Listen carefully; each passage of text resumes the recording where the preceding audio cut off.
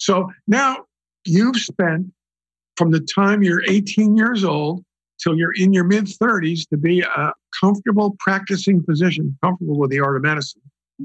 And now you're going to spend 3 hours a week talking to insurance companies because you need to order stuff for your patients. And that just doesn't seem right. Welcome to the Rebel Health Coach Podcast with Tom Underwood. Armed with truth and knowledge, your journey to a healthy lifestyle can be obtained. Preventative wellness, quality nourishment, and daily fitness routines dramatically improve your outlook on life as a whole. And you'll find the support and info you need to accomplish a healthier lifestyle here. Together, we can empower each other along our journey to an amazing you.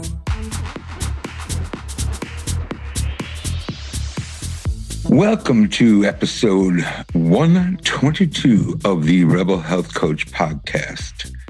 I've got a doozy for you today. I have today's guest, Ed Eichhorn. He is a successful healthcare executive and entrepreneur. He consults for medical societies and healthcare organizations through his company, MetaLink Consulting Group. He is the co-author of Healing American Healthcare, a book that describes a universal healthcare plan for the United States that would actually save our country $1 trillion per year. Ed recently founded the Healing American Healthcare Coalition to keep healthcare professionals informed on important research and industry news. We are going to discuss today how the pandemic has affected our healthcare industry. We are also going to dive deep into our broken healthcare system, or as I like to say, our disease care system, and dig deep into why it's so broken and what we can do to reverse it and make healthcare affordable for everybody.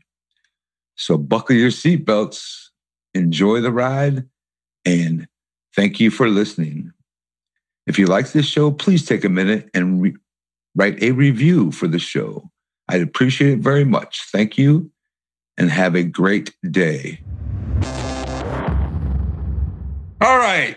Today's episode, I have Ed Eichhorn with me. And I hope I said that right, Ed. Absolutely correct, Tom. Ed, welcome to the show. Thank you so much for joining me today. Well, it's great to be with you. I'm looking forward to our conversation.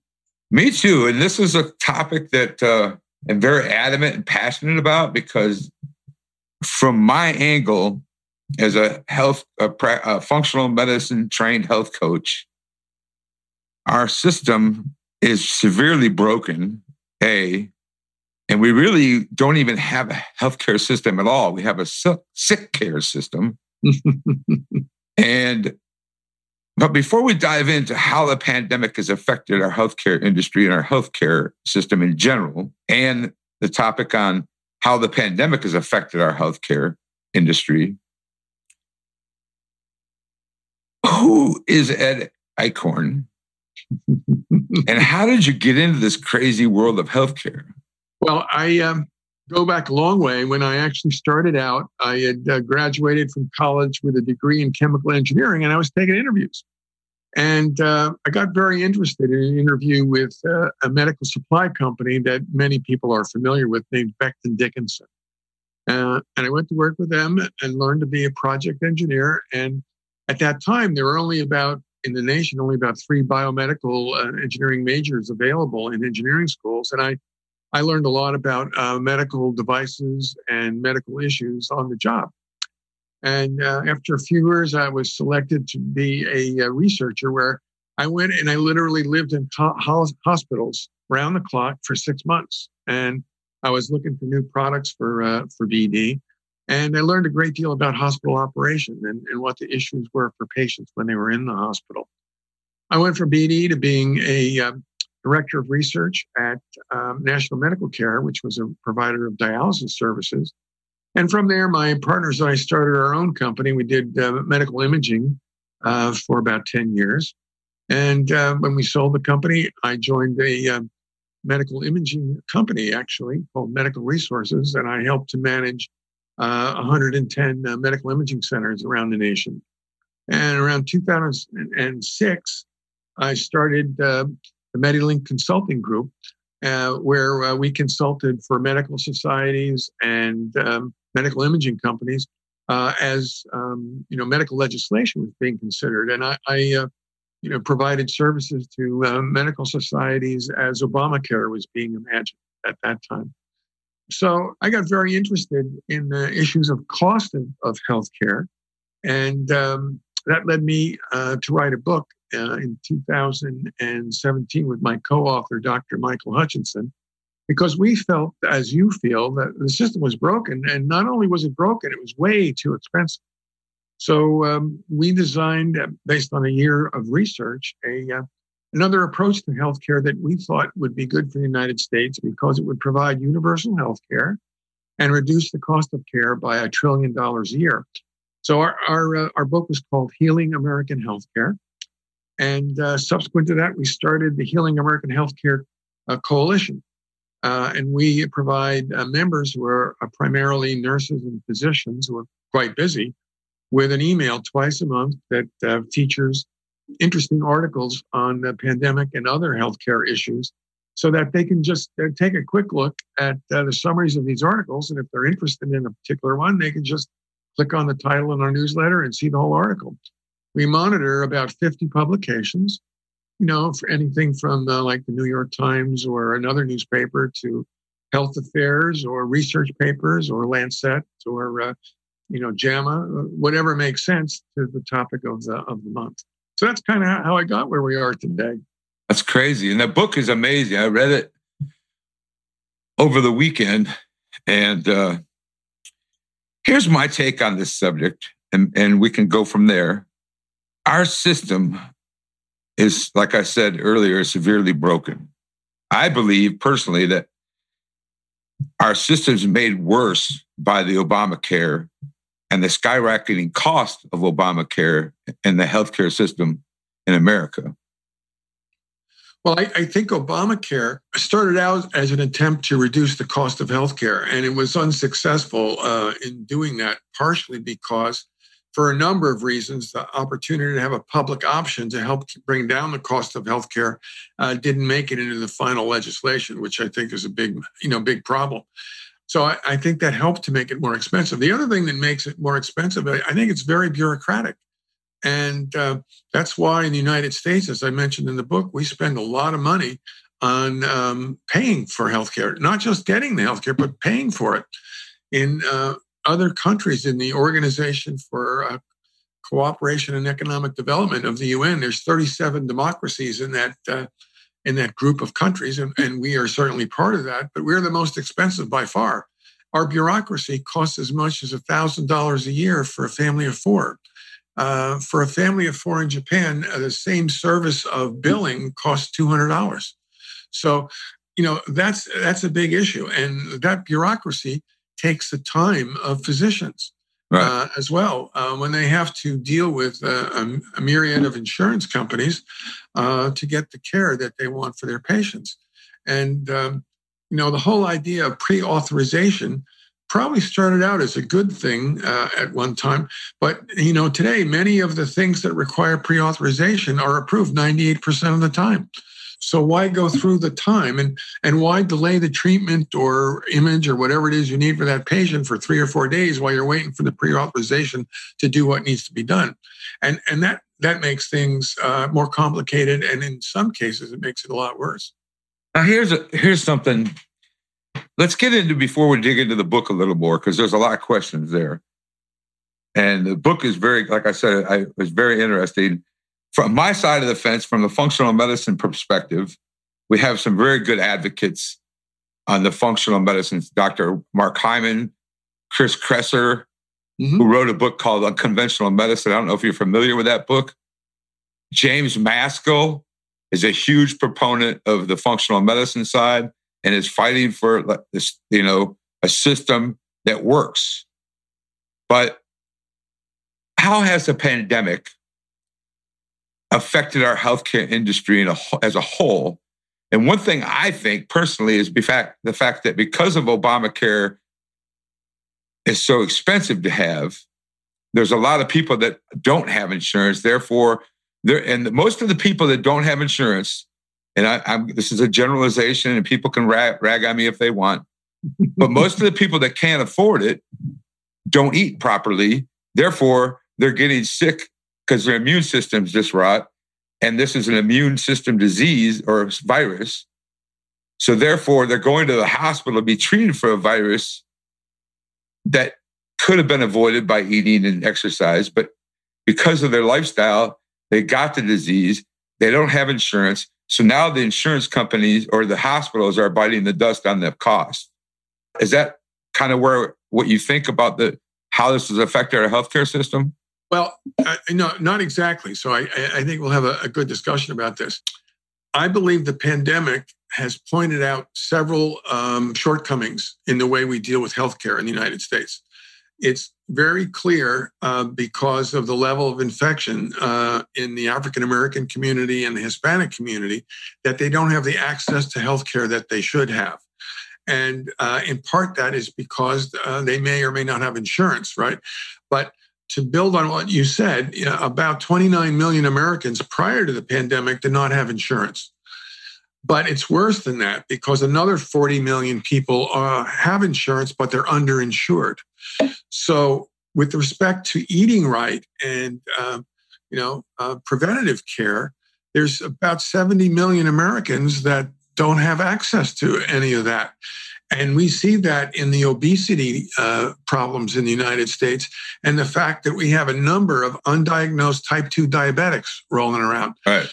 Now, when you're not diagnosed as a type 2 diabetic over a long period of time, now you become a candidate for vascular disease, dialysis treatment because of the small vessel aspect of type 2 diabetes. So in the background, we have all that going on when the pandemic actually hit.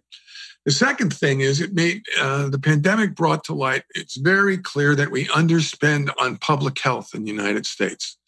And, when public health officials in some parts of the country called for mitigation strategies to try to keep people apart, to wear a mask, wash your hands, avoid crowds, that sort of stuff, they got threatened. People threatened their lives and they quit because of the pressure that was brought upon them by people who were, very unhappy with the idea that public health measures had to be taken. So, I think those things became very apparent that we are not funding public health enough.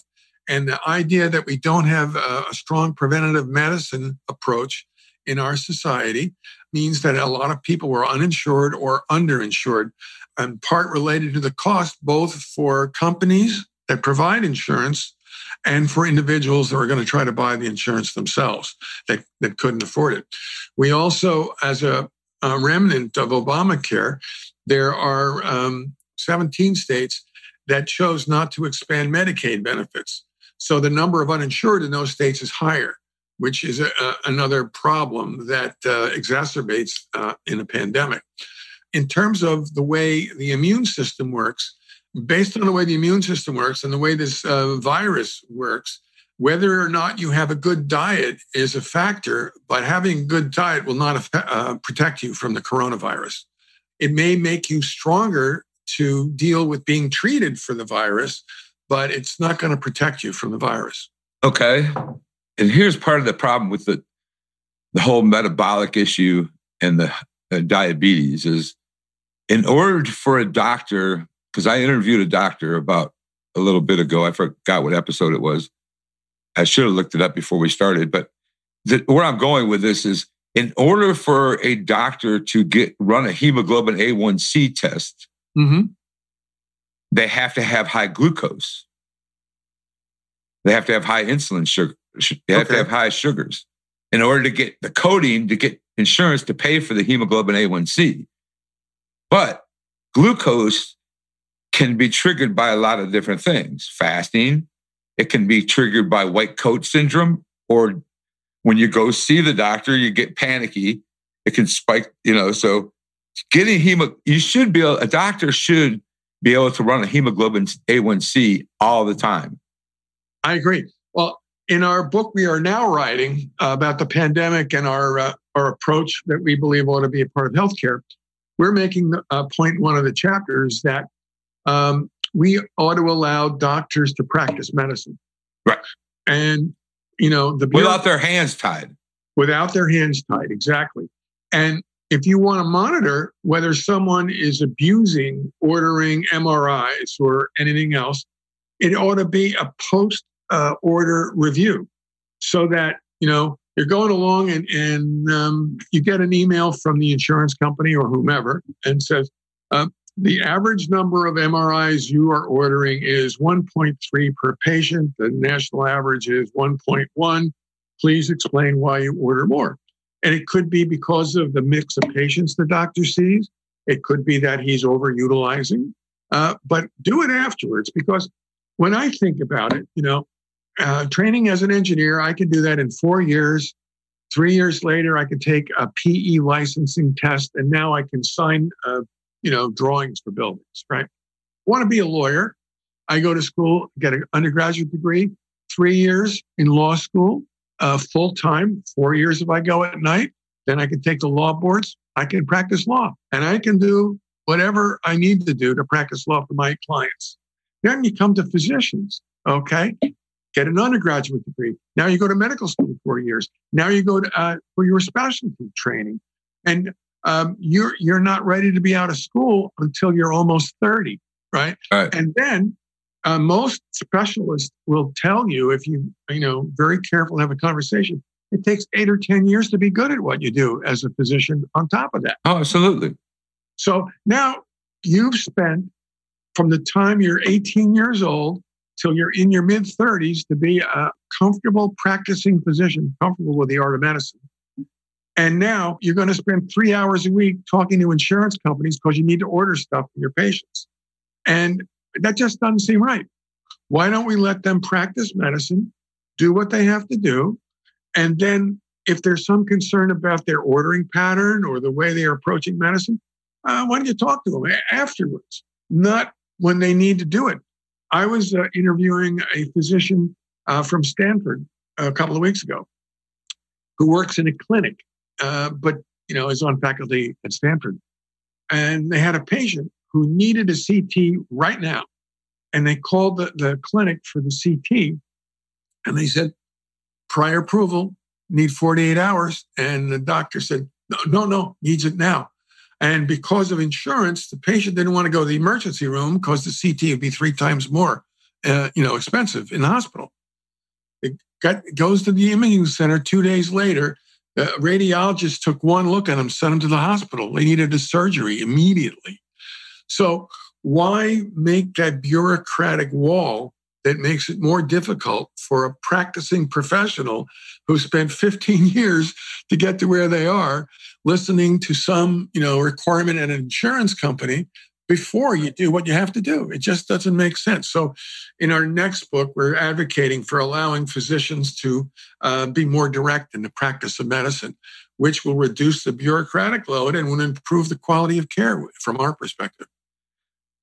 So I am one of those people that are uninsured because I'm self-employed and I'm in my 60s and they want like $1,800 a month.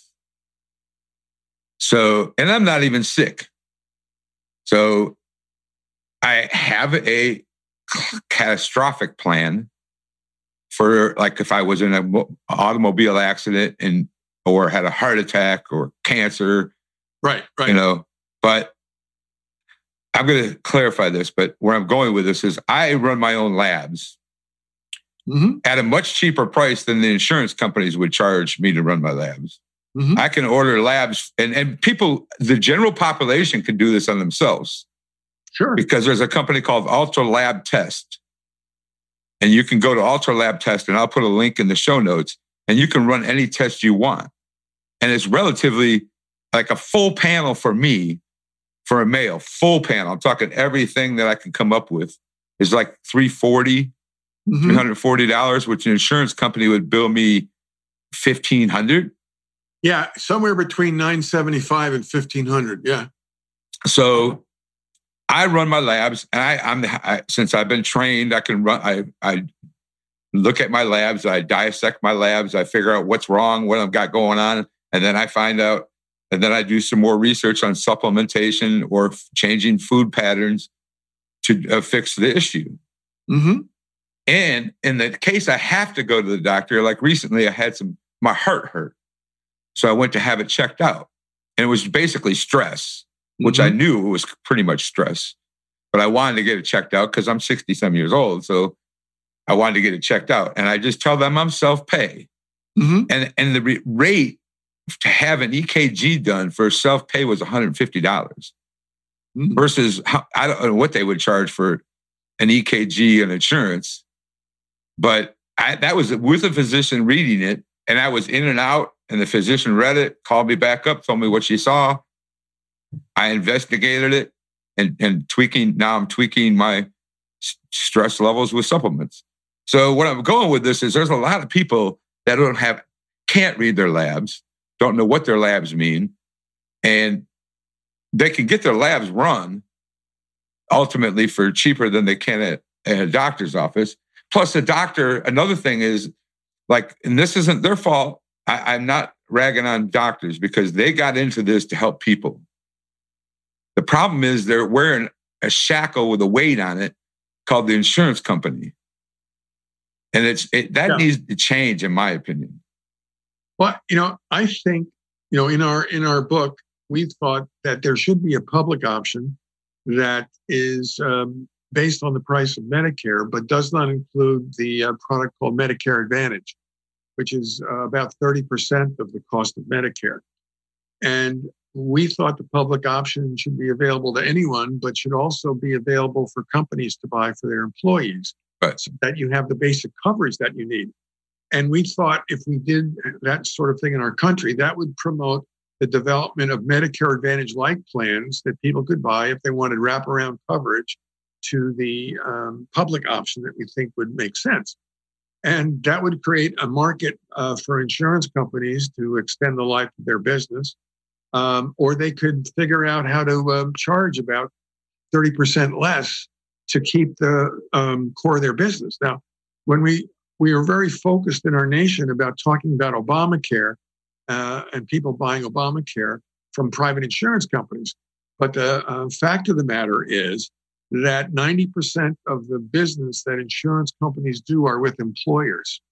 So if a public option is available to an employer who could choose to be self-insured by private insurance or the public option with a wraparound, or as we call it, there's a lot of opportunity to change the way the market works and to change the cost of the market.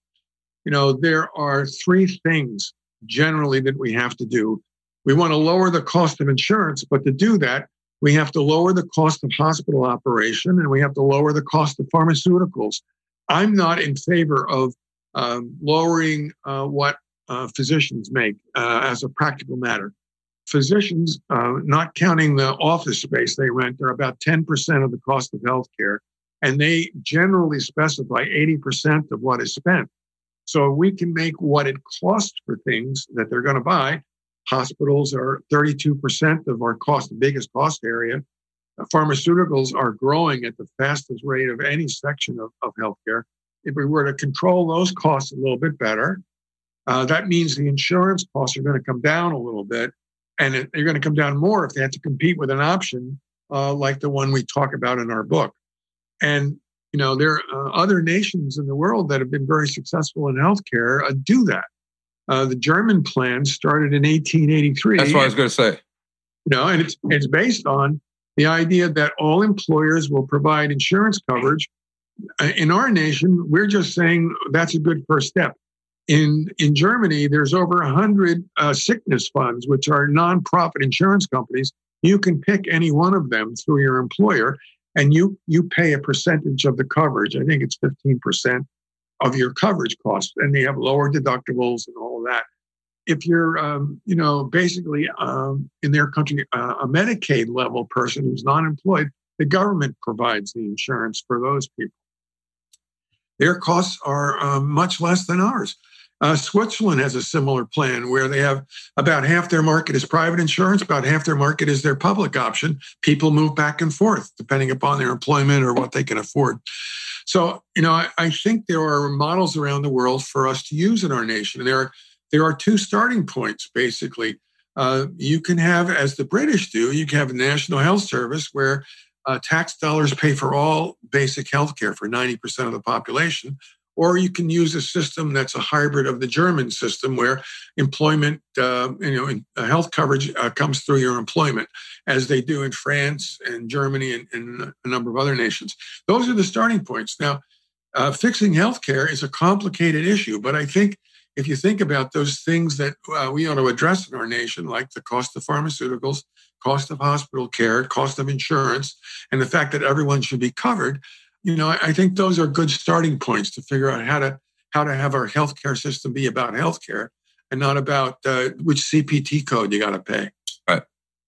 Let's dig into the book a little bit, because this is intriguing, and we're going to start. I'm just going to start with chapter 1. Right, you talk about the German system, the German plan, and this was something that goes back to like 1940s. Well, the German plan started in the 1880s with unified Germany. In the United States, during World War II, Roosevelt was always interested in some sort of centralized healthcare plan. During the beginning of his administration, he really wanted to get Social Security going, but he couldn't couple those things together. So, Social Security started. And then during the war, they decided that it was important to help companies. So they made health insurance a non-taxable event. So it was just part of the company's expenses. It didn't count as income to the people who received healthcare. And that's where our private healthcare system sort of, got going. I mean, Blue Cross started around 1930, and, some other systems started around that time as well. The Kaiser, company got involved with healthcare for its miners, and that developed, as well. So there were developing factors for, nonprofits like Blue Cross generally as before that time, but around 1942 is when, the private health insurance around the war effort really got going. Okay. Let's talk about the Affordable Care Act, or Unaffordable Care Act. I'm sure that this got bumbled by both sides of the party. You can't blame both the Democrats and the Republicans. And this is more, but what I know originally when Obama set out to do this, he had a mission that was he was very adamant about making a system that's affordable to all. Yes. But somewhere along the lines, it became an abomination. Well, the negotiations are really clearly discussed in Obama's book, The Promised Land. There's a couple chapters that really focus on that. And the Democrats wanted a public option.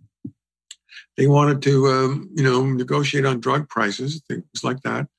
And in 2009 or 2010, they really lost the battle about the public option. And that took part of the opportunity to save money out of the plan. Sarah Palin at that time was saying that Obamacare had death panels in it. And I remember that. Some of the senior Democrats went back home for public meetings, as they often do in the spring, and they got bombarded with questions about the death panels that didn't exist.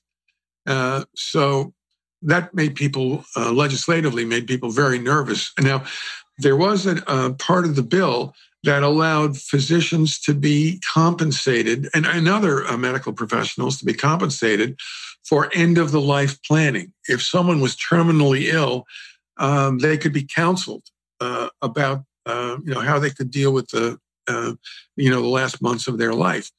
And Sarah Palin translated that into death panels. And people who were familiar with healthcare in other nations, and also during the beginning of the treatment of dialysis in the United States, there wasn't enough dialysis to go around, and there were panels that had to decide who would survive on dialysis and who would not be offered that life-saving treatment. So that created a lot of angst, and that eliminated the public option from the Obama plan. Okay.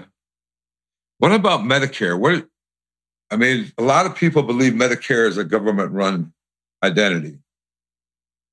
Yeah, well, in fact, during 2010, there were placards that ended up on the news of people demonstrating against Obamacare that said, "Stay out of my Medicare." Medicare is a publicly run program. It is a guideline and a framework that you work within. And when you work within Medicare, what is covered and what is not covered.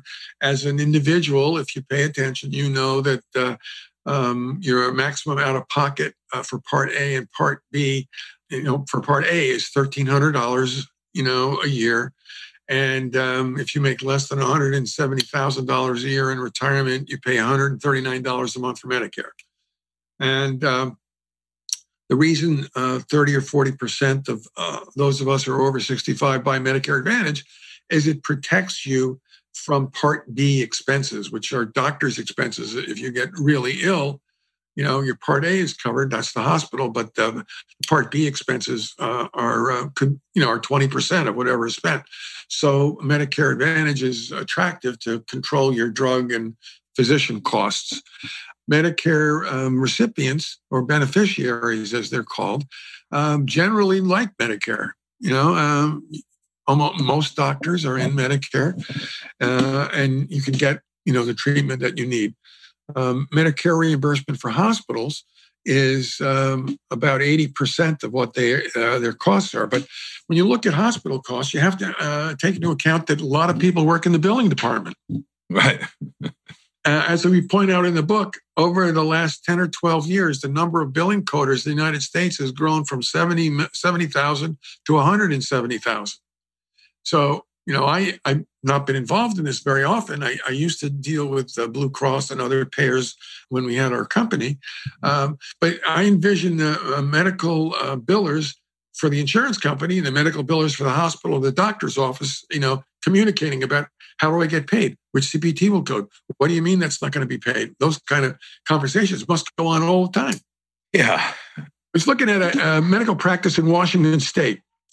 There were 4 doctors in the practice, and they had 4 staff members. One staff member worked on pre-authorization. One staff member worked on appointments and office administration, and 2 staff members worked on medical billing for the 4 doctors. Okay. And they occasionally employ doctors who come down from Canada to work in their practice. And they found out that the doctors in Canada in that practice, there were 12 doctors in the practice, and they had 1 office manager. And the office manager did the billing in half of her time for the 12 doctors. So the bureaucratic costs in their system are lower than the cost in our system, obviously. I mean, if you're basically have 1 person in your office for every doctor in your office, I mean, that's a lot of people. Right. So, I think reducing the bureaucratic load, making billing, understandable, making medical bills understandable is a really important thing to do. So we're going to get into that in the end, because I want to know we'll get into how we fix this. One of the things, though, is let doctors be doctors. In chapter 6, you talk about this. And, part of the problem is and a lot of these doctors, even mine included, decided to get out of this and go to a concierge type system. Sure. Where you pay a fee to be his patient. Practice, yeah. So, and I think that's okay, but I think if we didn't burn them out so badly, that would never happen. Yeah, well, you're right. Absolutely. As we pointed out in the book, and actually there was a survey by the Commonwealth Fund over the last year that got to the same number. Among professions, physicians burn out at the highest rate of all professions. At about 47% of them experience burnout at some time in their career. The other aspect of this is that about 35% of our physicians are age 55 or older.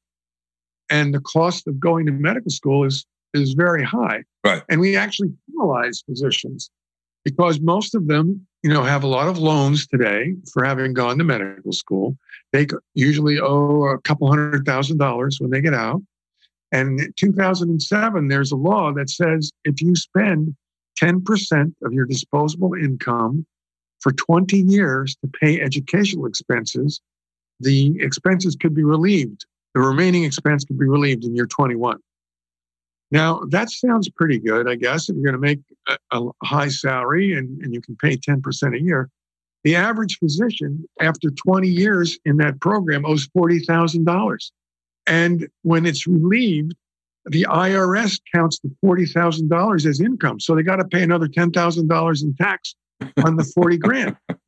Now, the Wall Street Journal pointed out a few years ago that there's a dentist in a Western state who went to a prestigious dental school, was making, a very nice salary, but had to borrow an extraordinary amount of money.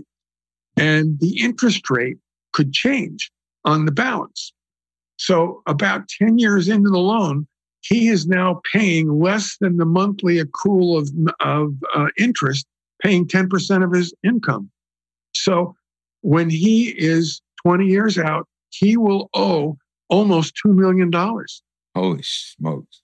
He's going to get a tax bill for $700,000 when he gets, so he will never get out of debt, based on that, right. To do what he wanted to do to help people. And in our book, we suggest that if people have to borrow money to go to medical school, it ought to be simple interest or no interest for them to pay the bill back. So that's another reason to create pressure on physicians to have to deal with that expense.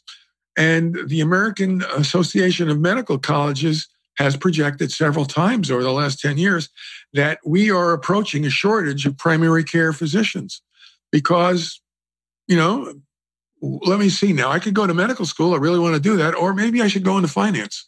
Right. So I think that's another issue. If we wanted to get to universal healthcare, we have to have enough physicians to actually take care of everyone. And, as you mentioned, concierge medicine is attractive because the average primary care doc has 1,200 families in his practice. And concierge medicine allows them to have 400 or 450. So they can actually have a better shot of remembering who they're talking to and getting familiar with files more easily. We also have to make electronic medical records a little bit more physician-friendly. The number one complaint of physicians is they don't like having to fill out their medical record forms in the EMR. My colleague that I wrote my book with is a senior neurologist at a teaching institution in New York City. And to maintain his position within the school, he has to make sure all of his EMR records or electronic medical records are up to date every 3 months. He's a neurologist. He's required by the EMR to weigh every patient that comes in his office and record their weight. Now, neurologists don't usually treat issues associated with your weight. Right. They do sometimes. But, if I'm going to the neurologist because I have a headache, I'm not sure he needs to know I weigh, 180 pounds. But he has to put that in the medical record. And if he doesn't do that, he gets penalized. He's a faculty member. He's a senior faculty member too. So there are a lot of these little nits in the system that I think we ought to be able to fix pretty easily if we just put our attention to them.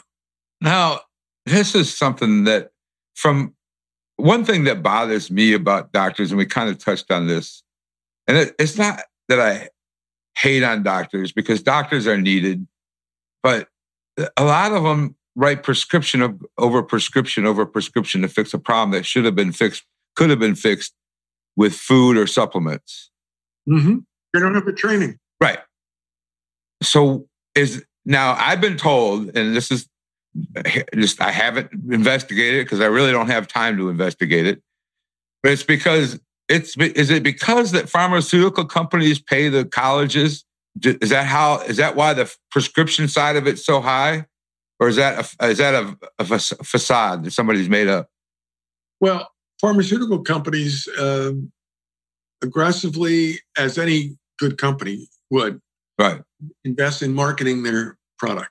Okay. So certainly they can fund chairs at universities or make donations to universities. And I'm not familiar with how much of that they do. Okay.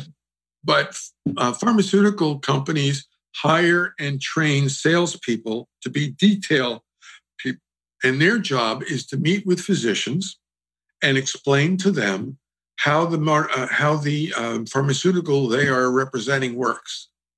So there, and I've called on physicians in my years working in the nephrology business. And when you went to call on them, when the physicians see sales reps, I would go and I would see 5 or 6 representatives of pharmaceutical companies in the lobby waiting to see the physician. And they go in and say, do you need more samples? This is the new product.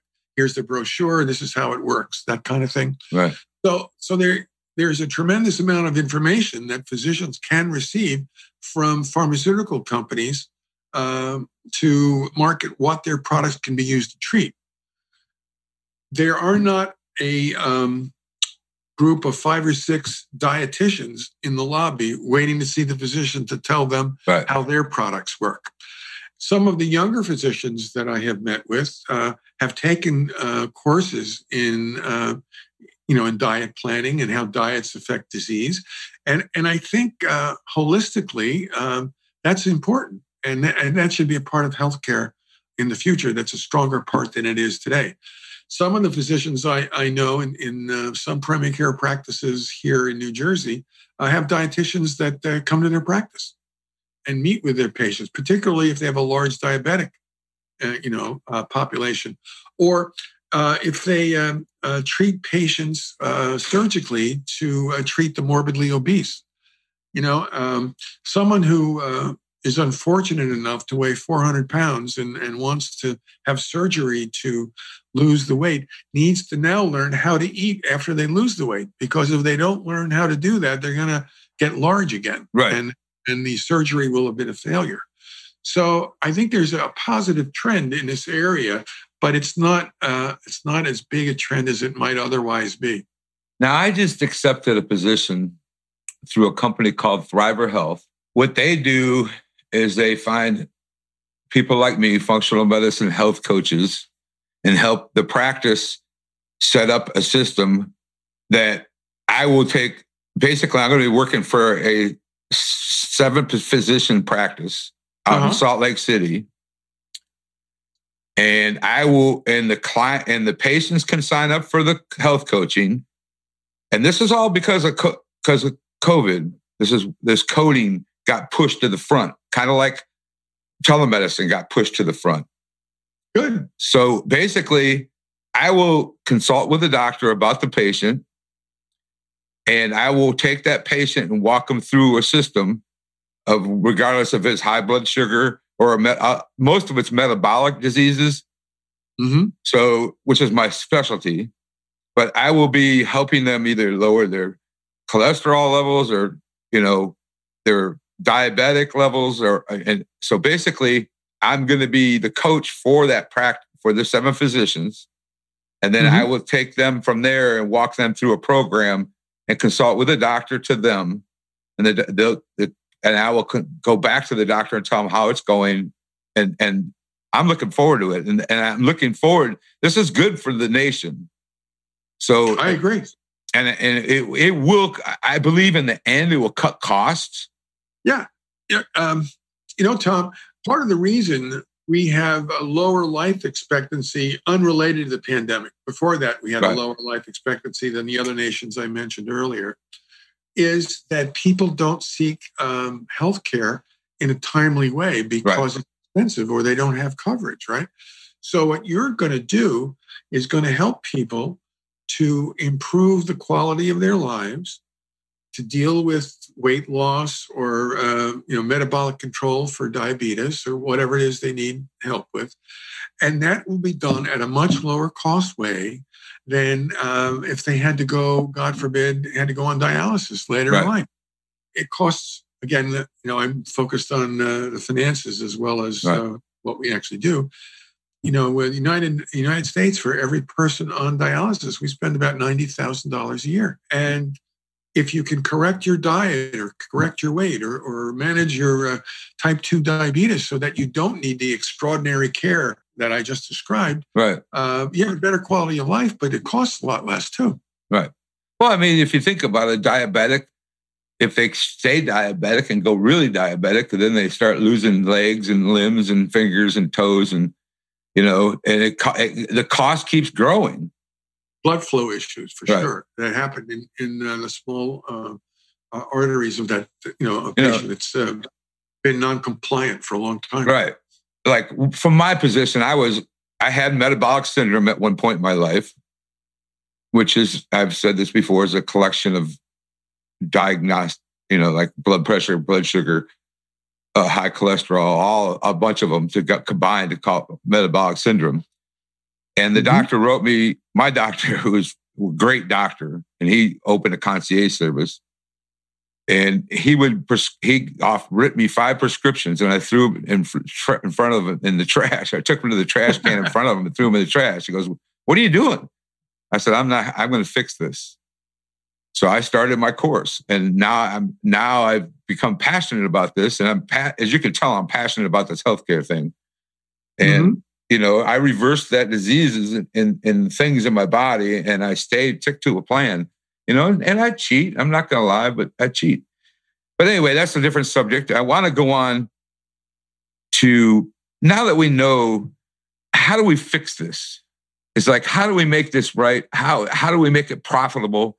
How do we make it so that people have a healthcare plan? And how do we get the government on board for a universal healthcare plan? Well, our coalition is just one group. There are many, many people who have all different representations for healthcare. Our Healing American Healthcare Coalition, on our website at healingamericanhealthcare.org, we clearly explain we're not Democrats, we're not Republicans, we're advocates for healthcare, and we encourage people to join the coalition. They get our newsletter twice a month, and they get an e-copy of our book, Healing American Healthcare, for joining. And it's not expensive. It's like $15 to join, and you get our book, and you get all of our newsletters. You get occasional seminar that we do, things like that. And our issue is education. Let's educate people so they can understand what's going on.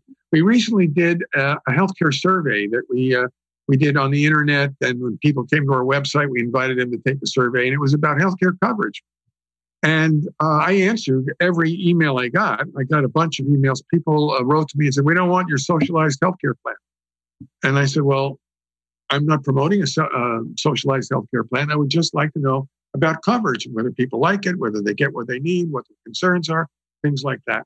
We learned a lot about a lack of understanding of how healthcare works, because many of us in America get our healthcare through our employers. We sign up, we get a job, and they say, you can choose plan A, plan B, plan C, or here's our healthcare plan. And they say, okay, I got the healthcare plan. So they don't really understand how healthcare works. They know how to go to the doctor. They know they can pay a few dollars when they go or whatever. So we want people to learn more about that. But more importantly, we think members of Congress need to know more about healthcare. And I delivered a copy of my book to every committee chair and ranking member of every committee in Congress. I went to every office and I gave them a copy of our book and a letter that said, here's a plan we think you ought to consider. May not be the plan you choose, but we'd like you to consider that. And that's why we wrote our book our book has some history in it. It has the issues of physicians. We talk about socialized medicine, the problems of Obamacare, and why our plan, ought to be considered. In fact, just last week, I wrote to Senator Murray and Congressman Pallone, who came out last month and publicly said that they would like to start a public option legislation in Congress. So we wrote to them and we said, well, this is a great idea. It's very complicated, hard to get through Congress. And we answered 8 questions that they asked for more information about. And basically what we said was, public option is a good idea, but funding this in Congress is going to be very difficult. But if you were willing to ask all employers to have health care, the cost of your public option would be no additional cost to the government. In fact, you'd save $250 billion a year on Medicaid. Because prior to the pandemic, 16% of the folks that were on Medicaid didn't have insurance through their employer. They had Medicaid, not employer-based insurance.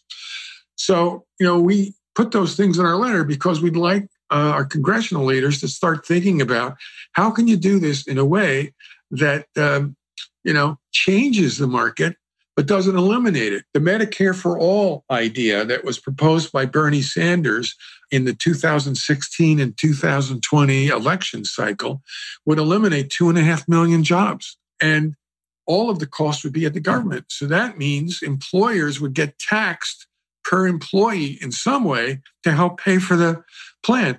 And I believe employers would like to control their own budgets to figure out how to do what they have to do. So we are opposed to Medicare for All because we don't think it really, while it would reduce the cost for individuals, it would raise the cost for the government at a time when our deficit is growing dramatically. It's going to go up by $3 trillion this year.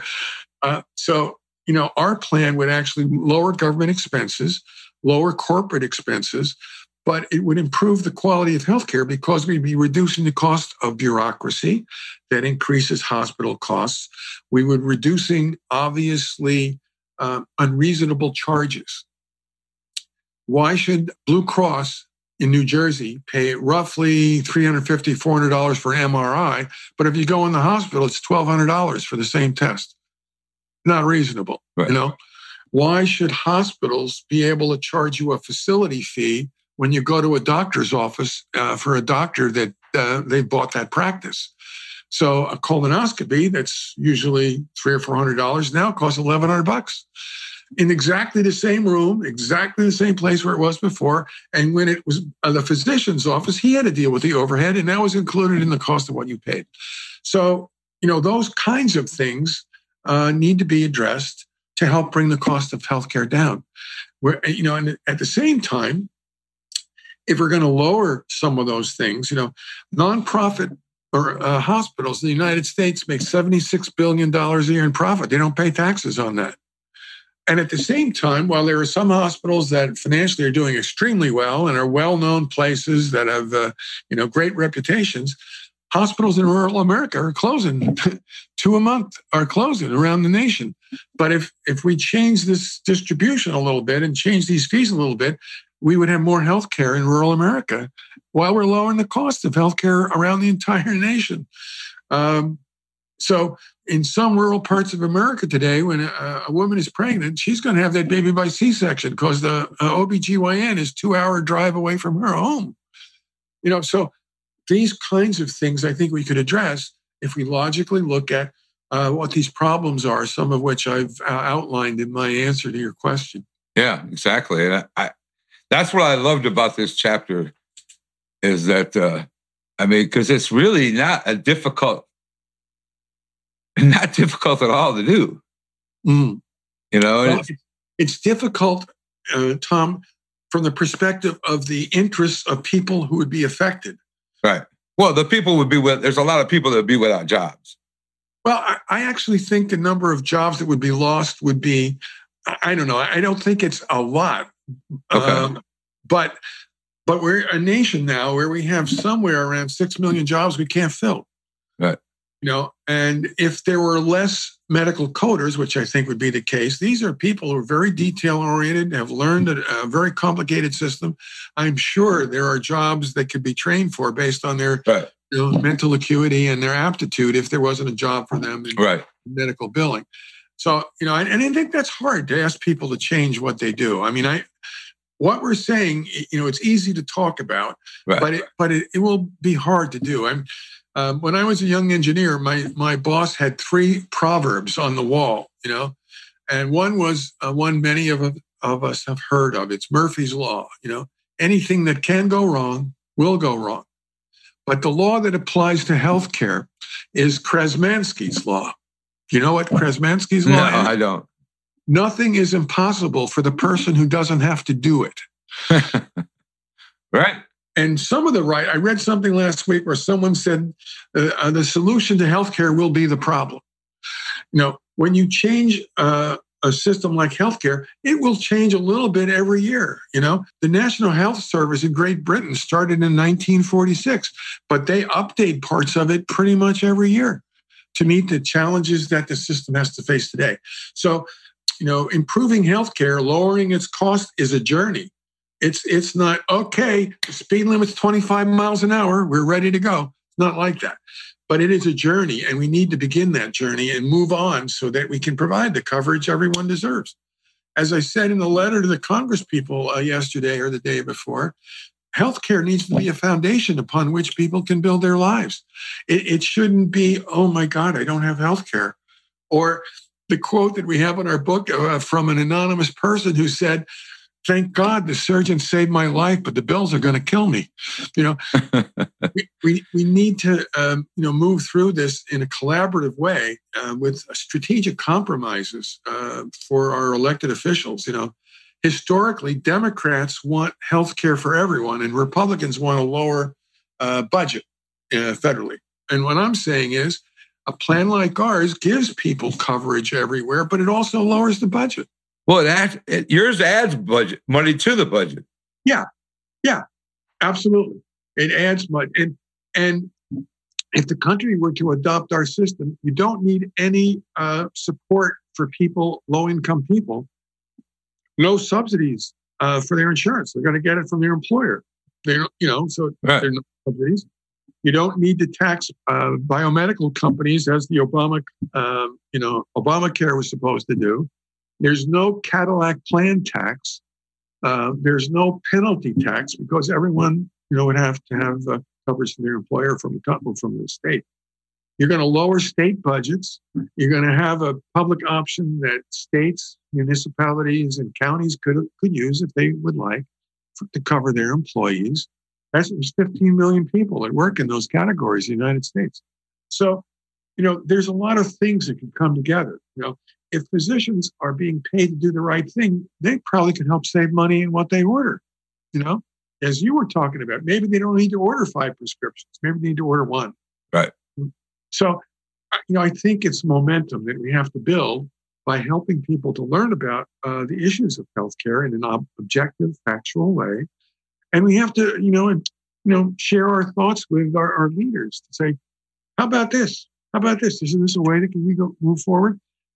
If we were going to have Biden care with our current president, why couldn't Biden care save money? Build on Obamacare. There's some strengths there that we can build on. But let's lower the cost by doing something a little bit different. Yeah, I agree. I think that if we don't change, we're headed for a lot of issues in the future.